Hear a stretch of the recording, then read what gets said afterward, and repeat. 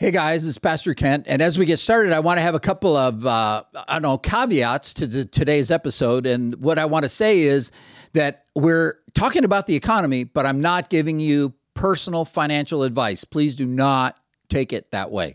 Go see a professional financial advisor, okay? I have a hard enough time running my own finances. I don't want to run yours too. The second thing is that I'm going to be using layman's terms to try to make it understandable to the regular guy. There is a whole vernacular that goes amongst people who do this professionally. I'm not a professional economist, but I do read about a lot of them. And if I can put a pitch in, we're going to have a guy that's on Fox Business almost every single day who comes to our church when he's on the West Coast, and he'll be speaking and he'll be talking about his new book. It's an excellent book. He gave me a pre-printed copy, and it talks about economics and economic theory and where does work fit into the whole picture. That's going to be cool too. And then third, I wanted to say that as we go through this, it's going to be a multi-part series because there's really no part of your life that isn't impacted by what's going on in the economy. And we're going to talk about why that is. So please join us, have your thinking cap on, and don't take this as financial advice.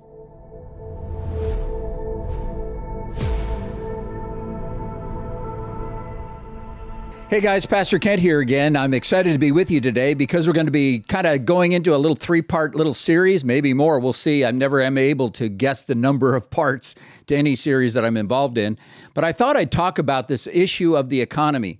And the reason that I want to do that is because a number of our staff members have talked to me about it because it seems like there's a lot of concern in our culture in terms of the mindset of the culture about the well-being of the economy and the way and direction that the country is moving. And if you look at these different polls you'll see in culture, you'll see that most of the people do not like the direction that the country is going. I think it's less than 30% of the population think that the country's going in the right direction.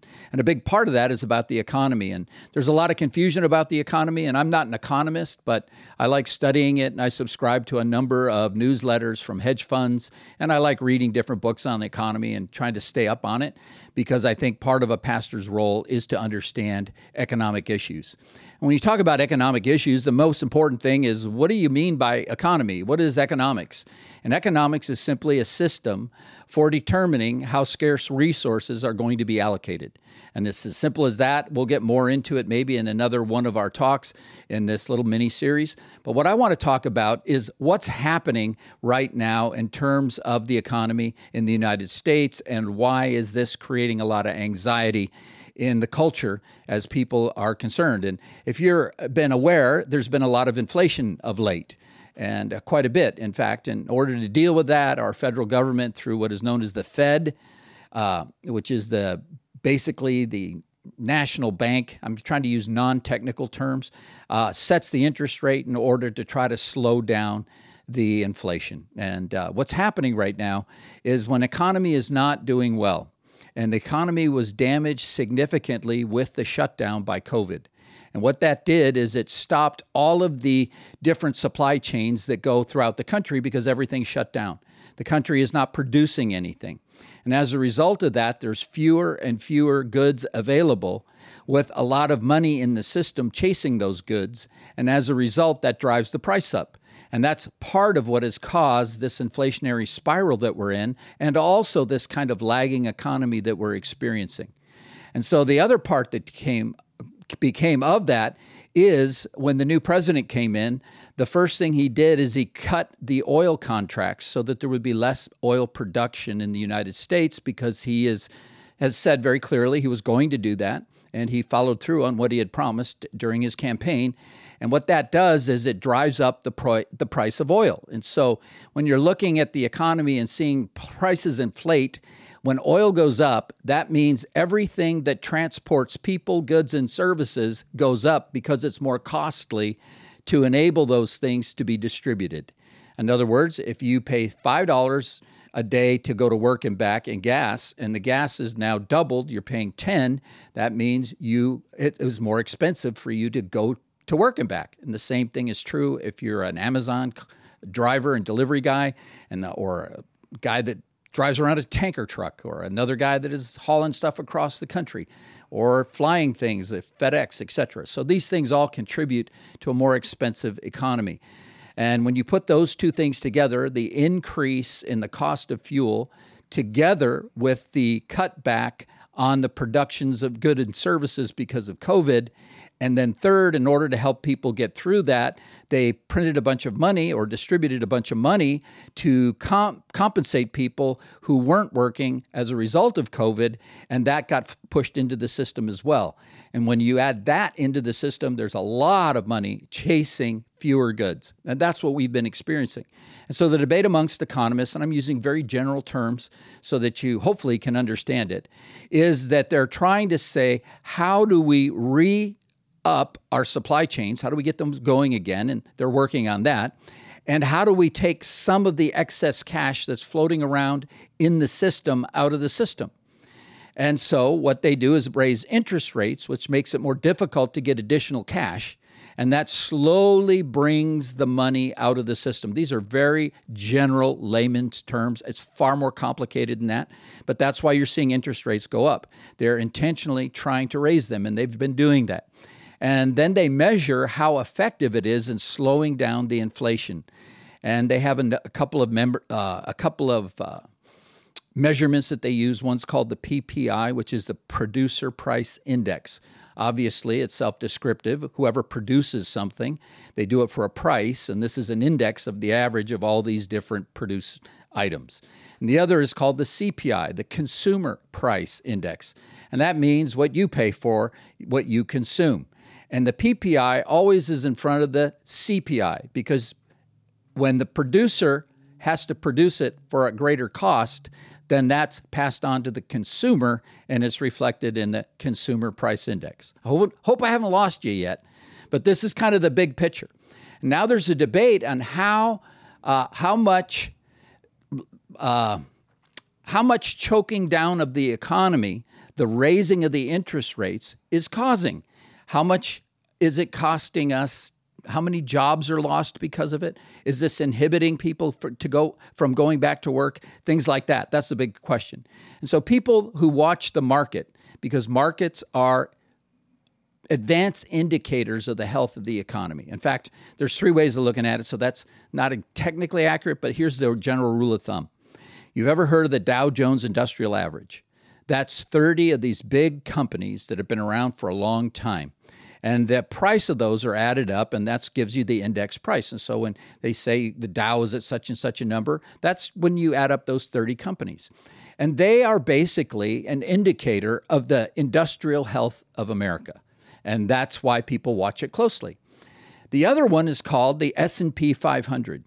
And the S&P 500 takes 500 of the most profitable companies in the United States, adds them all up, and creates an index based on that. And it's a weighted index. Certain companies get more points or attributed to them than others, but that's what it is. And every professional money person looks at the S&P 500 first thing every day and last thing before they go home. That is the most important indicator. But then and it has 500 of the most successful companies. And if your company's not successful after a while, they kick you out and put somebody else in. And so that it's constantly with the best of the best. And then you have another one known as the NASDAQ, and that is the technology stocks. And those are the stocks like Google and Microsoft and Apple and Amazon and Meta, known as Facebook, and Tesla, and companies like that, okay? They have 100 of them. The NASDAQ 100 is what it is called, and those are all tech stocks. And the general rule of thumb is that those monitor the technological health and well-being of the country as well. So one is the basic consumers, which is the Dow. Then you have the NASDAQ, which is technology. Then you have a third one. We've already talked about the S&P, so this will be the fourth one we talk about it. The third one is called the Russell Small Cap or Small Company Index. And they take 1,000 or 2,000 of the small, healthy companies in the country, and they, once again, come up with a way of what their value is, and they chart it out and all that, just like they do the other indexes. And here's the rule of thumb. You look at the small caps, and that tells you where the economy is today. You look at the technology companies, that tells you where the economy is going to be in 6 to 12 months out. And that is the NASDAQ. You look at the Dow to see what is the present health of the economy. In other words, how are these big corporations that employ lots of people, how are they doing? How are they producing? What does it look like, the general internal health of the economy? And then the S&P 500 includes stocks from 500 of the biggest companies, and that one is an indicator of how the country should be doing in about 6 months out. Now, here's the crazy thing that has everybody confused right now, and that is that the 500 companies of the S&P 500, the one that everyone looks to as this is the most accurate and reliable indicator. And by the way, the number at the closing of every day, which is at 4 o'clock p.m. on the East Coast, that's a snapshot of the day. That's a snapshot of how the economy is doing today. That's all it is. Tomorrow it's going to change, and it changes all the time. But here's the problem. Of those 500 companies, only 7 of them are moving the index up. In other words, you have a very narrow slice of the 500 most impressive companies in the country driving the entire index. So the question is this an accurate indicator of how we're doing now?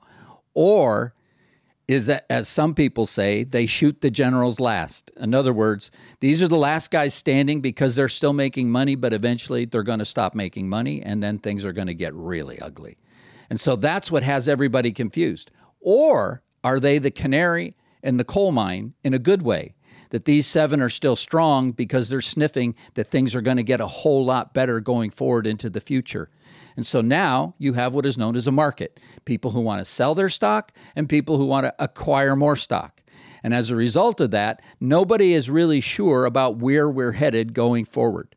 And so people look at other indicators. They look at commodities. If the price of food is going up on the wholesale level, then it's going to impact the retail. And if you're spending more money on food, then you're not going to have more money to spend on other things. And therefore, those sectors of the economy are going to suffer. And if you happen to be employed in those sectors, then probably your job would be at risk. And that's how they look at it. So if you want to augment your understanding of how the economy is working, you would want to look at commodities. And commodities include the price of oil. And the price of oil affects everything, as I've already mentioned, because everything is transported with fuel, fossil fuels primarily. And as a result of that, that determines the price of goods and services and your access to them. Well, what has happened in this downturn that we saw last year, and this is one of the schools of thought, was that we have already seen the bottom of the business cycle last year when the NASDAQ, remember the high tech, went down about 20%. Now today, as I'm sharing this, we are basically within 1% of its all-time high. In other words, it's come back. But it's being driven by this short handful of stocks that has everybody going, this doesn't feel healthy if only a very small sliver of these 100 companies in the NASDAQ, these 7, are doing great and everybody else is kind of suffering. And so that's kind of the big debate that's going on right now. They don't know if this is going to be sustainable. But anyways, if you look at oil, it bottomed out. And now it's starting to slowly come back. And that is a precursor then that perhaps the economy is getting stronger because there's a higher demand for fuel, which drives the production and the delivery of goods and services. And we're seeing that happen. We're also seeing that the cost of food commodities, those kinds of commodities, are starting to go down. They're in a deflationary spiral. And in fact, if you see how they say what is the price of a Thanksgiving dinner, and they track that every year, well, in 2021, I think it was $61 for a Thanksgiving meal. In 2022, it was $66. And in 2023, it was $62. So it went back down. So there seems to be an internal reduction of inflation in the commodities area, in other words, food staples. And as a result of that, people think that as a result of the Fed's tightening, in other words, raising interest rates, they've slowed the economy down enough and took enough money out of the system that its inflationary potential is slowing and that they ought not to raise rates anymore. So there's a big debate happening right now. Is the economy now slowing enough on its own that if the Fed does nothing, it'll get healthier and healthier? Or do we have to go back and raise the rates again in order to slow down what we see as the general inflation in the culture? And that's a big debate amongst them, and they're going both ways. And there's a third problem now that we have to bring into the equation. Part of the budget battle that you see going on in Congress and the Senate and all that you're hearing about it is about how much we want to raise the spending of the federal government. Because if the federal government is spending money, then they're putting more money into the system. That means that has an inflationary impact. And the big battle is, can we afford to do this? Number one, we know that we're going to have a shortfall this year of about $2 trillion in a $30 trillion economy. And so how do you pay for the $2 trillion? Where does that money come from? There's only two ways that you can take care of it. You can either grow the economy to such a large extent that you create greater tax revenues to cover that, which is highly unlikely, or because of there's reasons for that, and the main reason is because we have a high level of employment. It's less than 3.5% unemployed, which means what? It means that you don't have a lot more space to grow the economy. Almost everybody's being utilized now. And so it's going to be hard to grow the economy that substantially in such a short period of time. That's kind of the downside of that. So the other side is you can raise taxes. And so with the past budget they decided to hire, I think, 85,000 new IRS agents so that they can collect more taxes. That's the idea. Because the Congress doesn't like to officially raise taxes as a policy. They would rather try to collect them by becoming more scrupulous on everyone's tax filing. And so that's kind of what that's all about. Or the third way is to cut the budget. And that's the debate. If we cut the budget, then we don't have to spend the money. If we don't have to spend the money, we don't have to collect the taxes, and we can allow the economy to take a natural growth forward.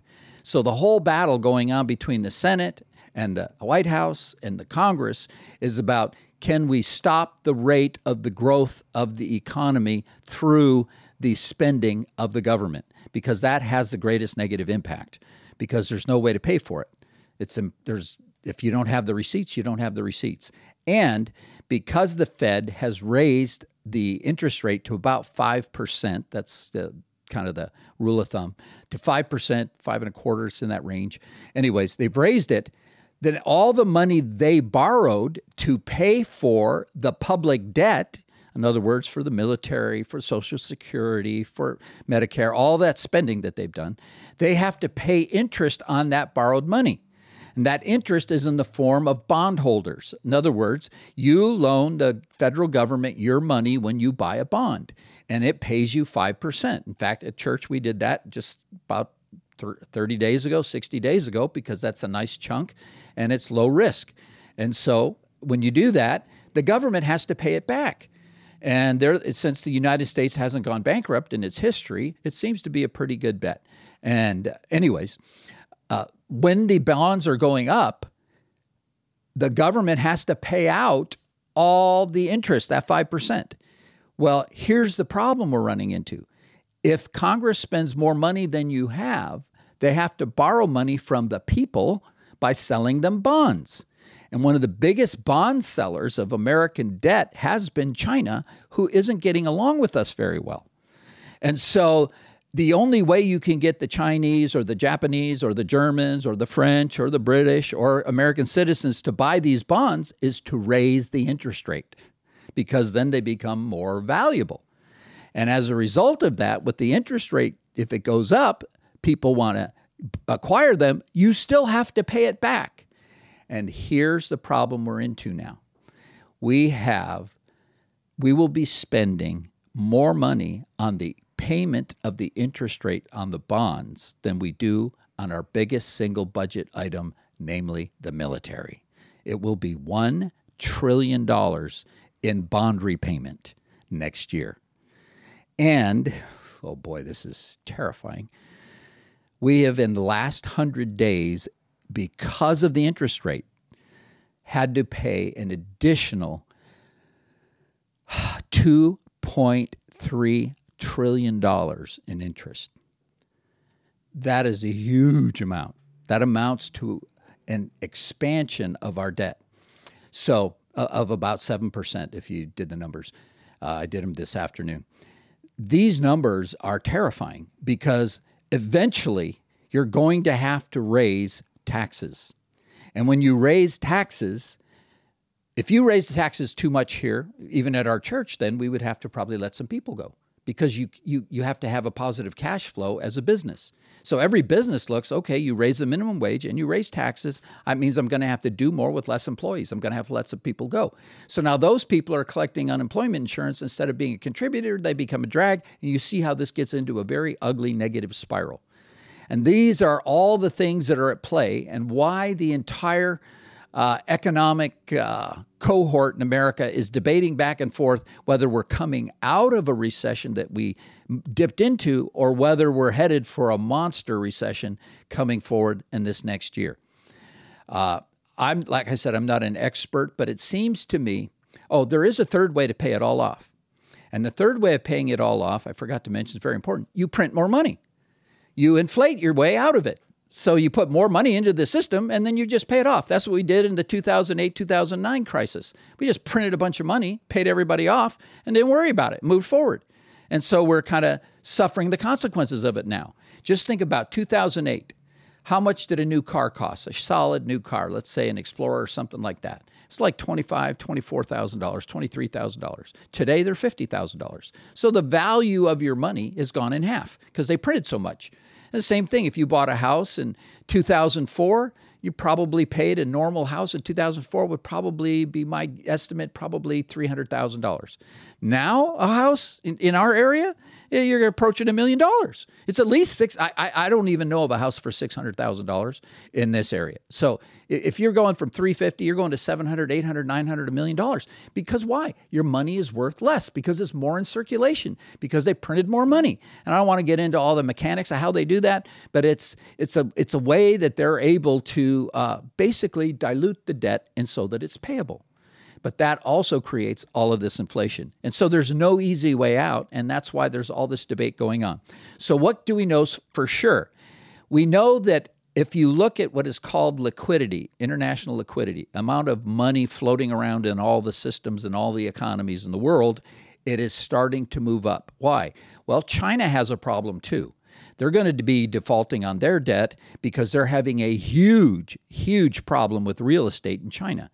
And that's been basically smoldering for at least 5 years and maybe 10. And now there's always a day to pay the piper. And so what they want to do is they're going to start printing more of the yuan. And they're trying to enable themselves to get out of their problems that they have. And America's thinking about printing more stuff too. So we want to get out of the problems we have. We effectively had a blip in inflation. We were going down on the inflation, and then we had a blip up, and now we're starting to go down again when we had the bank crisis in Silicon Valley. Remember that? Well, we guaranteed all those banks' deposits, which means we had to print a bunch of money to keep the cash flowing and keeping these things soluble. Just last week, I just shared with our staff, 64 new banks went out of business in the United States. We've had over 3,000 banks go out of business in the United States this last year. This is a big problem, and the government's aware of that. So one of the ways you solve that is put more money into the system.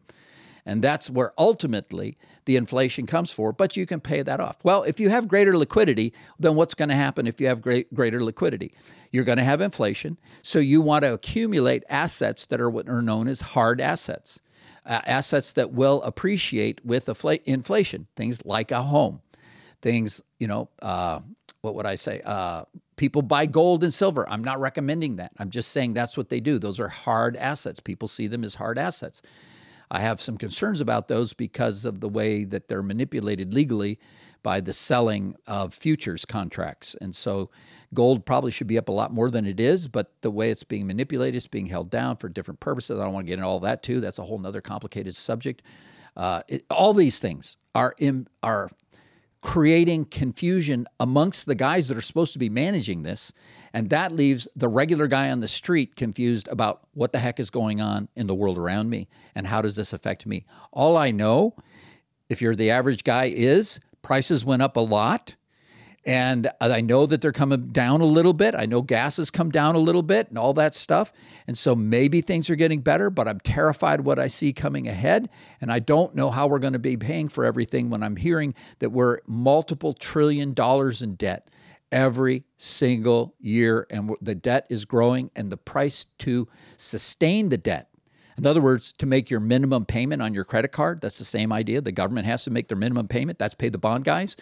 That's going up to the point that we can't even cover it with all our tax receipts. When it gets to there, then what do you do? And so that's what people are terrified. Are we on that track? I'm not saying we're there now, but are we on that track? So these are all the things that the economy has to do with living your everyday life. It's a little bit scary.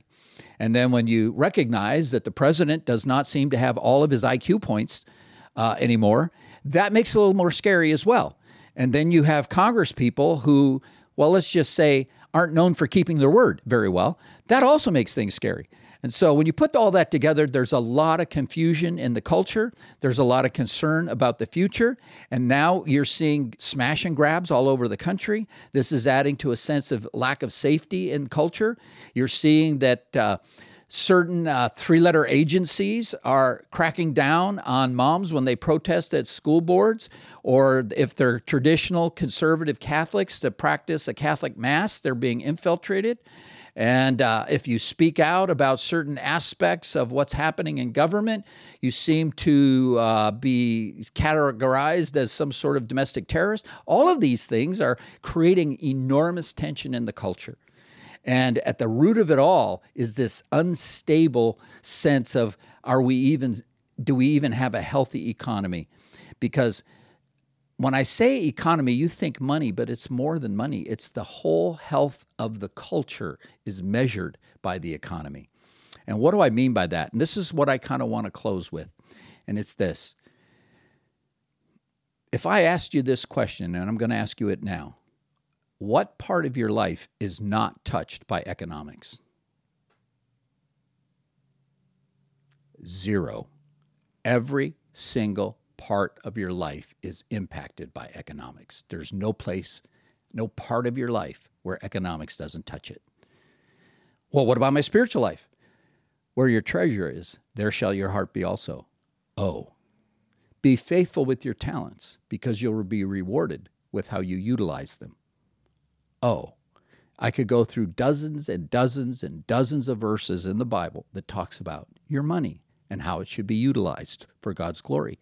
There's tons of that. In a couple of weeks, we'll probably talk a little bit about it and misconceptions that Christians have about money. But let me just put it this way. Jesus talked about money 10 times more often than he talked about eternity. So money affects your spiritual life. What about your emotional life? The number one reason for divorce is financial in America today. Finances and arguments is what is at the root of it. Oh, so I guess my family and marriage is impacted. That's correct. And then how about the food you eat? That's going to be impacted by economics. Every single thing that you do in your life is going to be hinged by economic. It's going to be touched on it.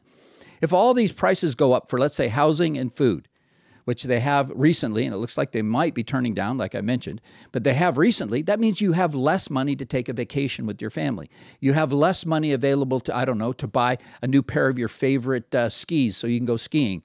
You have less money available to go eat out at the restaurant. And so a lot of these things get curtailed. What are you going to replace them with if those are your hobbies? Those are the ways that your family or you personally kind of blow off steam and recover and rejuvenate your life.